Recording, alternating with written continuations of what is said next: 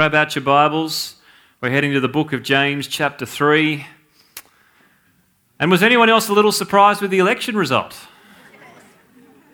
It was not what some of the polls and reports had suggested. In fact, my brother-in-law sent me a very excited screenshot message. His name's Matt, and he was watching the election broadcast as we were, and he got his question broadcast on the ABC telecast. He said, "You're not going to believe it.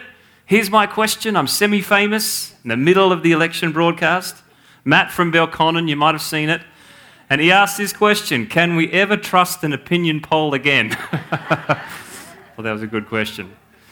But the opinion polls were proven wrong, and we have, of course, Scott Morrison. So we're going to pray for him. We're going to pray for our time in the Word, and then we're going to see what the Lord wants to do. Sound good? Let's pray. So, Father, we thank you for a new Prime Minister, but certainly voted in newly. And we thank you, Lord, particularly for Scott Morrison and his profession of faith. Thank you that he's not ashamed in being photographed worshipping you. And we do pray, Lord, that his words and his lifestyle would match up with his profession. Strengthen him, give him boldness to stand for what is right and to be a bold and mighty witness in our nation. Lord, may we not take for granted what it means to have a leader of our country who professes faith in you. We pray, of course, not only for him, but all the elected officials. We pray for this new parliament as it forms, and we ask that righteousness would be exalted in our nation. We thank you that you are on your throne and you are at work accomplishing all of your good purposes and plans. We say yes and amen to all that you're doing now in this season. And as we approach your scriptures, Lord, speak to us. May your very Spirit illuminate these words to our hearts. Open our eyes to see you, Jesus, for the glory of your name. May you be exalted now, and may our lives proclaim the greatness of who you are. We pray in Jesus' name. Amen. So we're working our way through this wonderful little letter, practical letter, and James is really getting into some of the meat, some of the grit. If there's not a few moments of, just ouch, not a few moments of uncomfortableness as we read this, then we're not reading it right. Because James is going after some issues. And the whole time since the beginning, he's been trying to encourage his readers, people hearing his words, certainly us today, that there is the genuine article. There is a people of faith. And for people of faith, it should look different. The way we think, the way we act, the motivations of our heart. There should be no question about the evidence that's in our lives. How could we possibly encounter the grace of Jesus?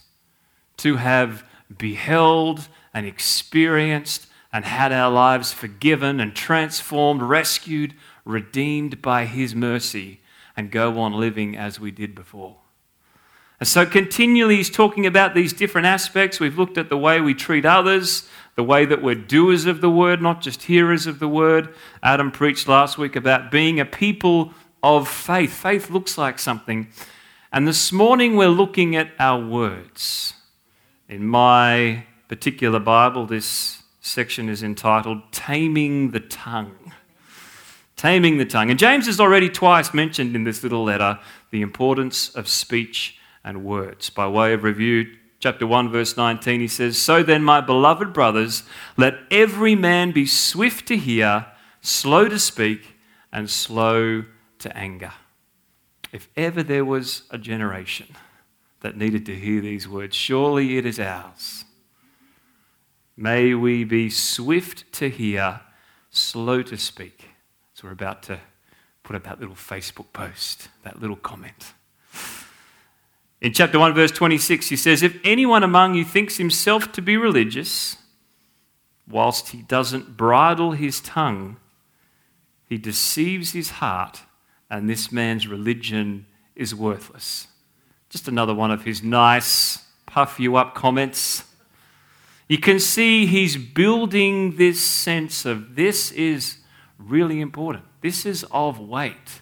This is something that we must consider if we're truly to grasp what it is that James is saying. So let's read chapter 3, verse 1. It says this: "Not many of you should become teachers, my brothers, for you know that we who teach will be judged with greater strictness." Pause there for a moment. Obviously, he's speaking specifically to teachers, but there's an application for many of us here, not just in a teaching setting, but in any environment where we are in authority over others. Maybe a workplace situation, maybe parents with their children, etc., etc. He's saying, take note. If any teacher hasn't taken note of these words, then we are in trouble for this reason. Verse 2, "For we all stumble in many ways.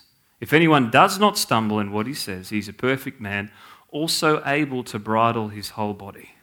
What's he really saying there? Verse 2, the Message puts it this way. I love this. Here's the problem. We get it wrong nearly every time we open our mouths. Do you like that?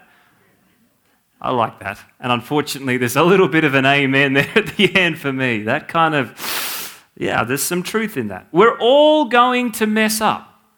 Just think this through for a moment. Is there anyone, show of hands, is there anybody here who has never said something that they've later regretted?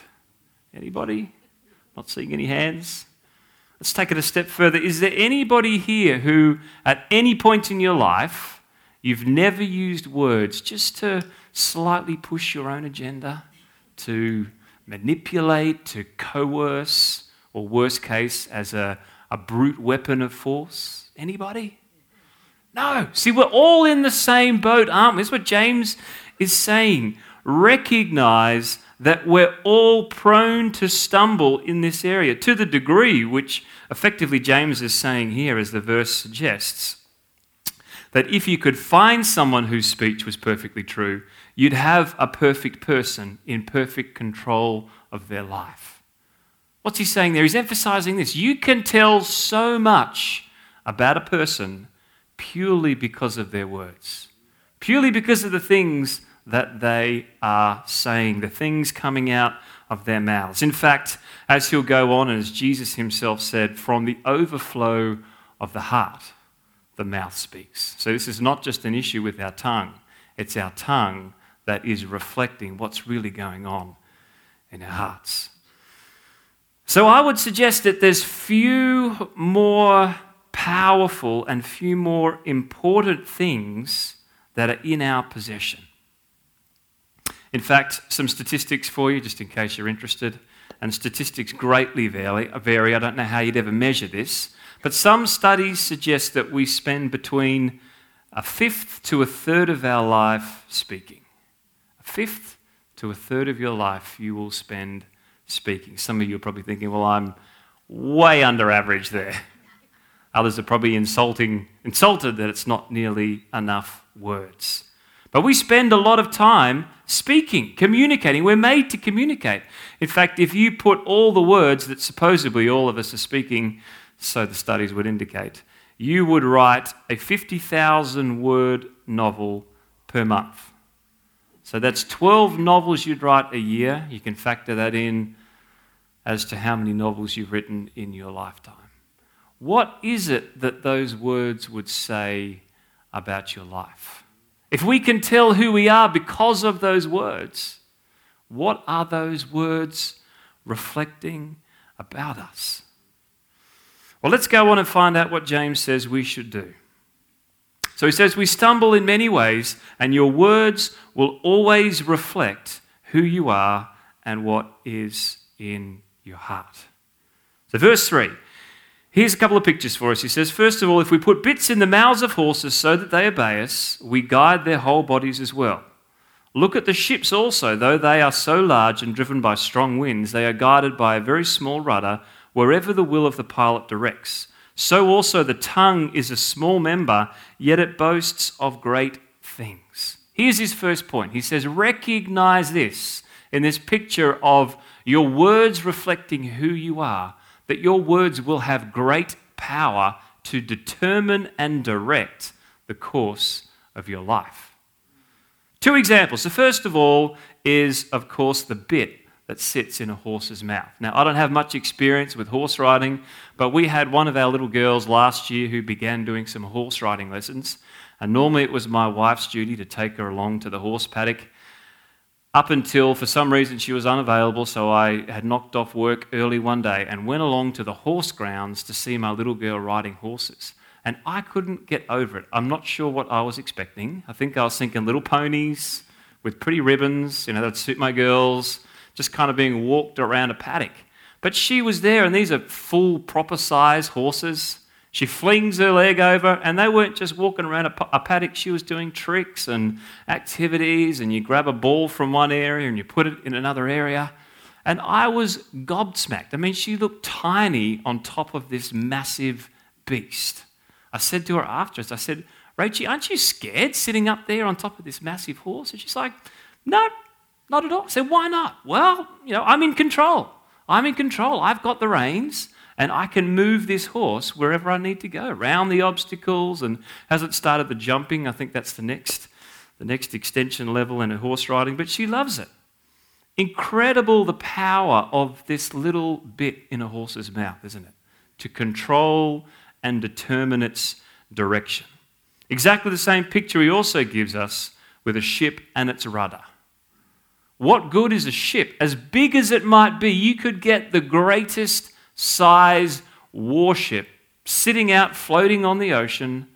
What good will it be without a rudder? It will be of no use whatsoever. A ship is determined and directed by its rudder. See, there is a picture here that James is giving us of the power of our tongue to control and determine our direction. Think of it this way. There is one commonality between every political social revolution, every movement in human history, movement that's been used for great good, you could probably think of some, movements that have been used for great evil, to justify atrocities. What is the one thing that they all have in common? It's possibly a few, but one of the main ones I would say is that they all ride on the backs of rhetoric. Somewhere along the line was a brilliant orator who was able to take a hold of words to control and define and shape the reality purely with the power of words. See, the power of the tongue is effective to direct our lives and the lives of others into right or into wrong. Maybe let me bring it down this way with a bit of a personal application. You see, there has never once in my life, never once, been a moment where I've lost my temper at my kids and have had that lead me to a good place. Never once. I really like where I am now. This is a really pleasant place to be. I've never once got into an argument, which I do love to do at times, might surprise you, just for the pure sake of duking it out for 12 rounds in the ring. There's never any winner, but it's just fun in the moment. I've never got to the end of that process and thought, gee, I feel wonderful now. I feel so good about myself and all the things that I've said. One more. There's never once that I have wallowed in disappointment, and I like to wallow with the best of them. If I'm having a wallow, I like to get down in the mud, in the grit, and really just enjoy it. There's never once that I've wallowed in discouragement, misery, grumbling, and complaining, and got to the... it feels okay in the moment, but never once have I got to the end and thought, gee, I feel good about myself. Gee, I love where my words have taken me. See, our words take us somewhere, don't they? They define and they direct our lives. Philippians 2, verse 14, Paul says this, "Do all things without grumbling," another word for complaining or disputing. Why? "That you may be blameless and innocent children of God without blemish in the midst of a crooked and twisted generation, among whom you shine as lights in the world. I love that picture. That's your calling. That's my calling, to shine as lights, as the light of Christ in the midst of a darkening world. I hang on to that often. What a wonderful call it is. How do we do that? Well, Paul actually begins. He says, it begins with your words. Do all things. How much is that? That's everything. Without grumbling, complaining, or disputing. Our words are going to take us somewhere. Where are your words taking you? They're taking you to good places? Or are your words at times your greatest weakness? Well, he continues. We're not done yet. So that's the first thing. Words will take us somewhere. Where are we up to? We're up to second half of verse 5. He says this, how great a forest is set ablaze by such a small fire. And the tongue is a fire, a world of unrighteousness. The tongue is set amongst our members, staining the whole body, setting on fire the entire course of life, and, in case that wasn't enough in his description, and set on fire by hell. Wow!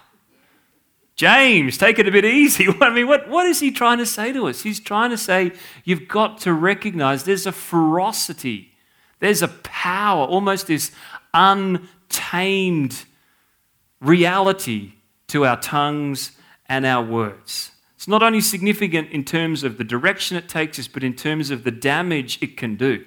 Some of you would remember, round about probably a little bit later in the year than this, last year, we invited the whole church over to our house for a bonfire. And I've been planning for some time, and I had this mountain of wood there. And I'd set up what I thought was a safe distance, some nice pallet chairs. Now, we were about to light this bonfire. I had a friend from down the road come, and as you know, when it's all dry, it only takes a little spark. And fortunately, someone in their wisdom took a look at where my pallet seats were and all the lovely little children that were sitting upon them, waiting for toasting marshmallows moments or something, and said, look, I think we better move the kids a step further away. So we did, we moved them, and sure enough, it took moments. If you were there, you would have seen it. It just went up. And there wasn't a lot of wind, but there was enough wind that it was licking at the pallet seats. So I, of course, grabbed the hose in an effort to save my pallet seats, which were somewhat scarred. But the important thing, of course, is we saved the children. And we nearly had more than just toasted marshmallows. But you could not stand, it's not even a wildfire, it's just a bonfire in the backyard, and not be aware and overcome just by the raw power of it. Just thinking it doesn't take much, does it, for a spark or a small flame to inflict huge damage. In fact, James goes as far as to say, and this phrase is fascinating, and set on fire by hell. You know, I believe that this is not just a figure of speech, that the enemy loves nothing more than to grab a hold of our words and our tongues. He knows the damage it can inflict. Of course, we see one example in Matthew 16, where Jesus is talking to his disciples and he's told them, well, I'm going to the cross and this is what's going to happen. I'm going to be giving up my life, but don't worry, I'll rise again. And Peter grabs that moment and rebukes him. He says, no, you're not going to do this. And it says in the account that Jesus looks at him. I imagine him looking at him right in the eyes, and he doesn't even rebuke Peter. He says what? Get behind me, Satan. You see, he recognized that this was really the power of hell and of Satan himself that had grabbed a hold of Peter's words in the proclamation that he had just made. See, there's nothing more that the enemy loves to do than to borrow our tongues. James is saying, you got to be so careful, because it's almost like the enemy is there waiting. He knows that just a spark and there can be maximum damage. Just a Facebook post, just a comment, just that little biting remark, and you watch what the enemy can do with that. And before you know it, it's a blazing inferno with people left in its wake. You see, there are few things more powerful that can either transform a marriage or tear it apart. There's few things more radical that can define a community or a church or destroy it. There's few things that have such a great capacity to set the world on fire for the glory of God, or to reap mass destruction and leave people in its wake. So James is saying, be aware. This is going to direct your lives, but all it takes sometimes is just a spark. And it's going to reap a harvest, not for God, but for the enemy. Let's move on. Verse 7, for every kind of beast and bird, of reptile, sea and creature can be tamed and has been tamed by mankind, but no human being can tame the tongue. It is a restless evil full of deadly poison. You can almost hear just this remorse in James's words. He's like, how is it that we can tame these wild beasts? We got bears under control, we've got lions, you name it. Why is it that we cannot seem to control and tame our tongues? We've got this propensity, haven't we? Let's be honest. We've all said we're in the same boat here, just to use our tongue and cause so much damage. Verse 9. And now he's really getting to the crux of, I think, what is giving him this urgency to address this issue. He says, for with the tongue, for with our words, we bless our Lord and Father, and with it we curse those who are made in the likeness of God. From the same mouth comes blessing and cursing. My brothers, these things ought not to be so. See, this is what he's saying. We've been given this gift. The gift of words, the gift of our speech, the gift of communication. It is a God-given gift, but it's been given to us to glorify God, to praise his name, to proclaim the kingdom, to be used for so many wonderful things. And he's saying, how is it that something that was given to bless God for such a good purpose can be used so negatively? And sometimes he's almost addressing the hypocrisy here of those moments where in one moment we're blessing God, and then in the next moment we're using our tongue just maybe for that little word of gossip. We've lost it at the kids again. We're going for it in the back room, husband and wife, whatever the example might be. He says this ought not to be so. This ought not to be so. Heard of this great example recently in our home group. Actually, we were going through a DVD teaching series by a guy whose name is Jim Cymbala. I hope that's how you pronounce his surname. But he's the founding pastor of Brooklyn Tabernacle.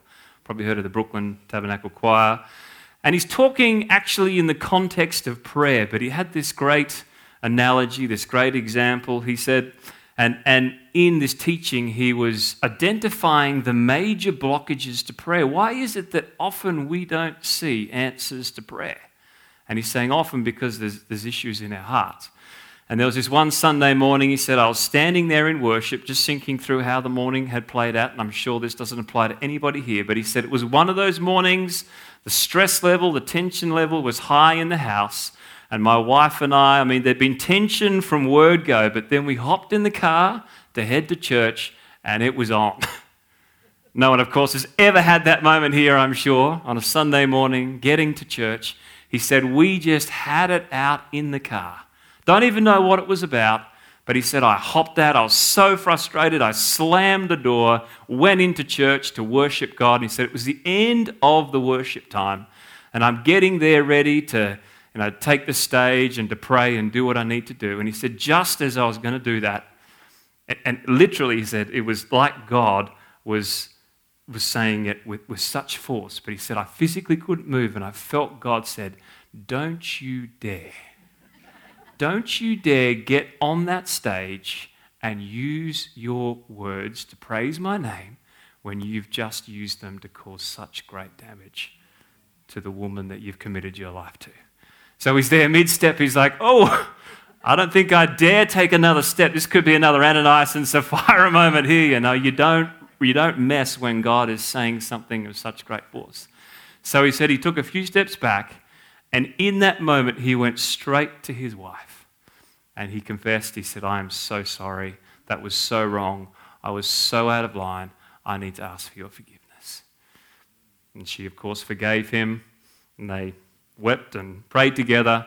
He hopped on stage. I don't know what the worship team was going. It was a very long song or something, I think.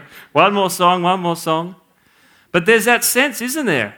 We all have, maybe not that example, but this propensity to be hypocritical in the use of our words. We use them to tear down in the very same breath that we use it at times to praise the God of heaven.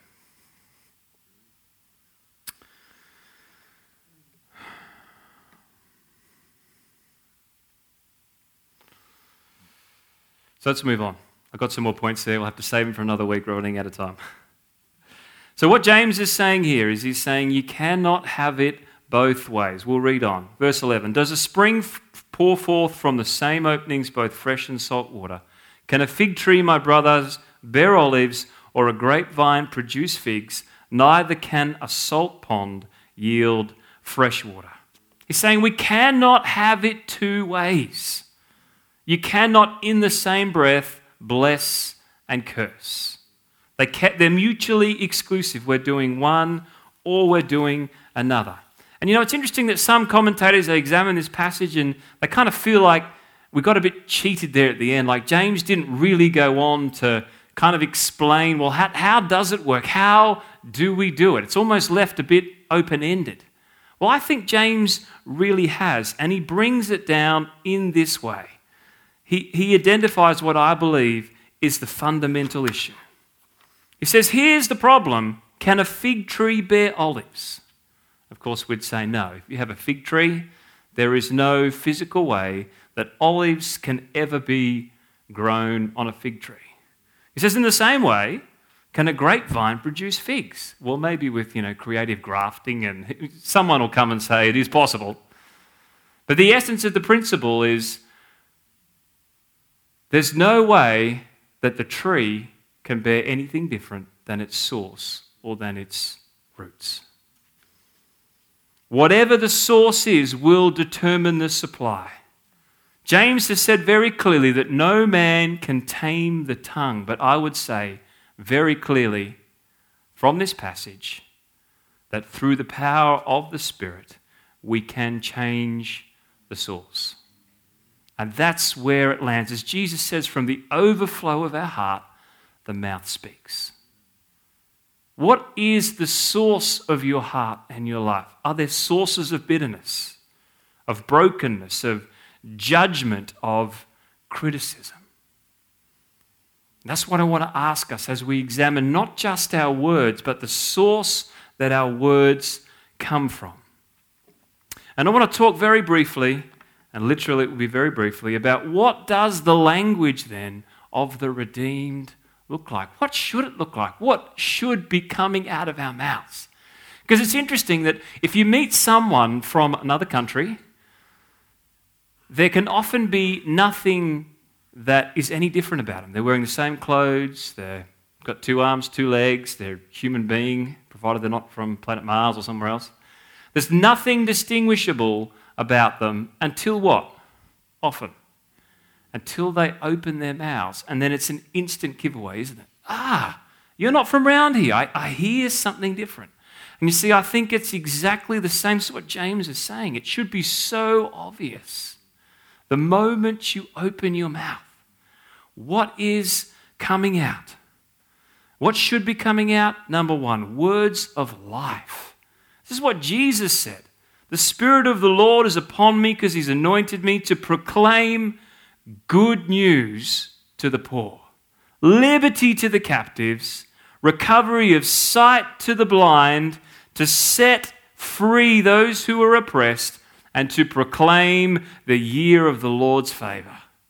Are they words of life or are they words of death? Life. This is a message of life. There should be words of redemption.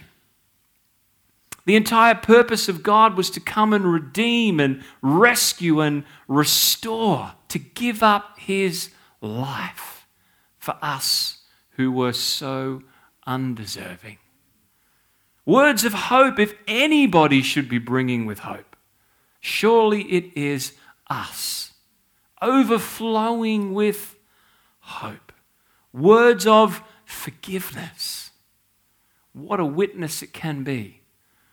So easy for people to get caught up in all that stuff, hanging on to unforgiveness and bitterness and wrongs.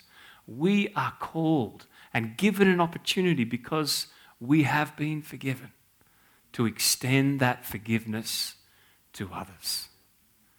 It's not just an invitation, it's a command. That's another message. Words that build up, not tear down. You know, the reality is we could get anybody here. I'm not going to do it, don't worry. We could call anybody out, including myself, stand them up the front and spend who knows how much time hurling insults and criticisms and words that tear them down. We could. Every single one of us, because we all have faults. You know, if we want to be critics, I've discovered there's a never-ending pile of stones. There's a never-ending supply. But what does that help? It ought not to be so, James says. Our words can tear down or they can build up. Ephesians 4 says, "Let no corrupting talk come out of your mouths, but only such as is good for building up, as it fits the occasion, that it may give grace to those who hear." Don't we want to be that sort of people? I want to be that sort of person. I want to be that sort of father with my children. I want to be that sort of witness in the world, not sitting there with rocks to tear down, but recognizing that my words are going to determine my direction, that they have power for good or for evil, and that they have the capacity to build up and to bring life and to bring hope. And let me leave you then with this encouragement from the Psalms. It says, Psalm 19:14. The psalmist says, "Let the words of my mouth and the meditation of my heart be acceptable in your sight, O Lord." Would you close your eyes? Just as we bring this service to a conclusion, if there's someone who can come and play, that'd be great. But I want to ask us just two questions before we go. I know we're running out of time, but this is important. It's always important as we hear the word of God proclaimed for us to give the Lord a moment and to simply ask him, "God, what are you saying to me? What are you saying to me?" So just with your eyes closed, with your attention upon him.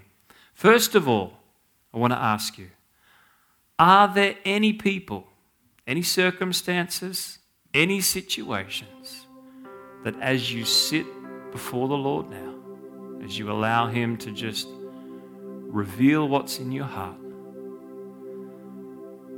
any moments where you know you have used words, whether intentionally or accidentally, that have caused hurt, woundedness, pain, might even be just a little comment that you know really hell has got a hold of that and is causing great damage. The good news is there's an opportunity this morning for us to bring those things to the Lord. To first of all confess them to him, and then if you can, if opportunity arises, to ask for forgiveness. The last thing we want to be is that kind of hypocrite. As Pastor Jim so boldly shared, we're in the same breath, we're praising God as we're tearing someone down with our words. Is there anyone that you know you need to ask forgiveness for? You need to just repent of how your words have been used. The second question that I want to encourage all of us in the positive is, how is it that we can be a people who grab a hold of the language of the redeemed? for our words to be full of life and hope and forgiveness and mercy. What circumstances, what can we change in the way that we deal with our children, in the way that we talk to our spouse, the way that we relate to friends, in our workplace, whatever setting it is? How is it that our words, the words of our mouth, can become acceptable in the sight of the Lord?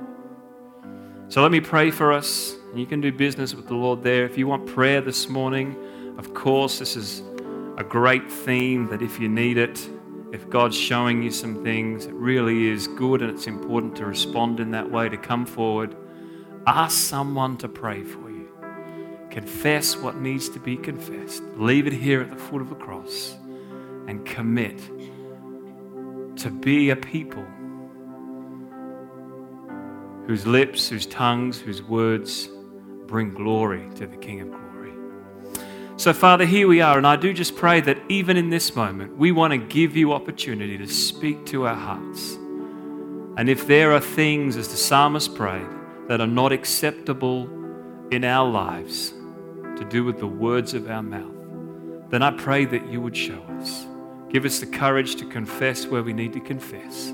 And I pray, Lord, from this moment forward, there would be a bold conviction to use our words in a way that brings honor to you, in a way that builds people up, in a way that brings life and redemption and hope and healing. And I pray that in the wonderful name of Jesus. Amen. So prayer team, if you'd like to come forward, as I said, if you need prayer this morning, doesn't have to be in this area, anything else, then there is a team of people who'd love to pray for you about any and every prayer need you have. But don't go, don't leave until you know that you've done business with God. That's what we're here to do. Bless you this week. Look forward to seeing you next week. Amen.